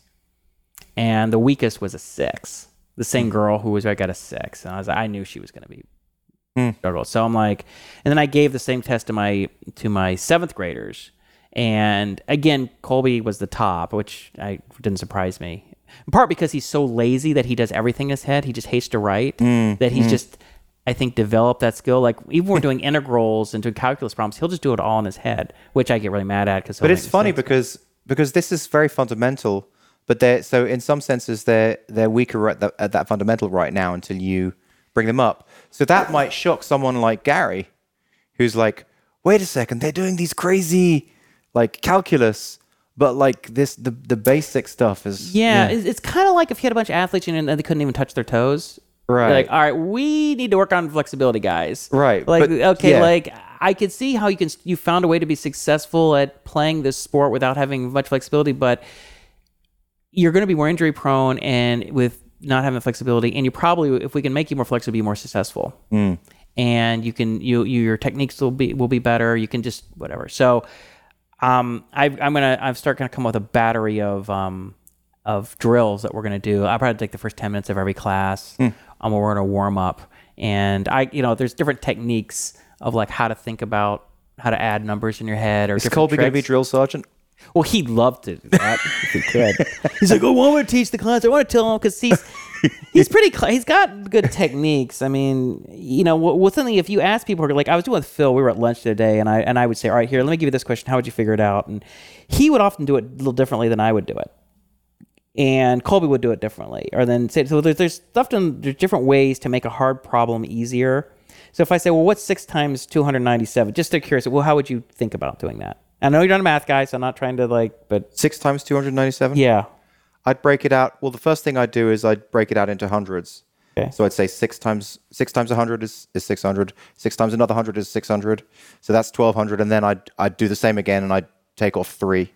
Okay. You know. So I think, so that'll work. I think the easiest way is to round it up to 300 and say 6 times 300 is 1800. Right. Right. And then but 297 is 3 less than 300. Yeah. So then 6 times 3 is 18. Subtract 18 from 1800 and it's 1782. Yeah. So anyway, but you ask people and there's multiple ways to skin it.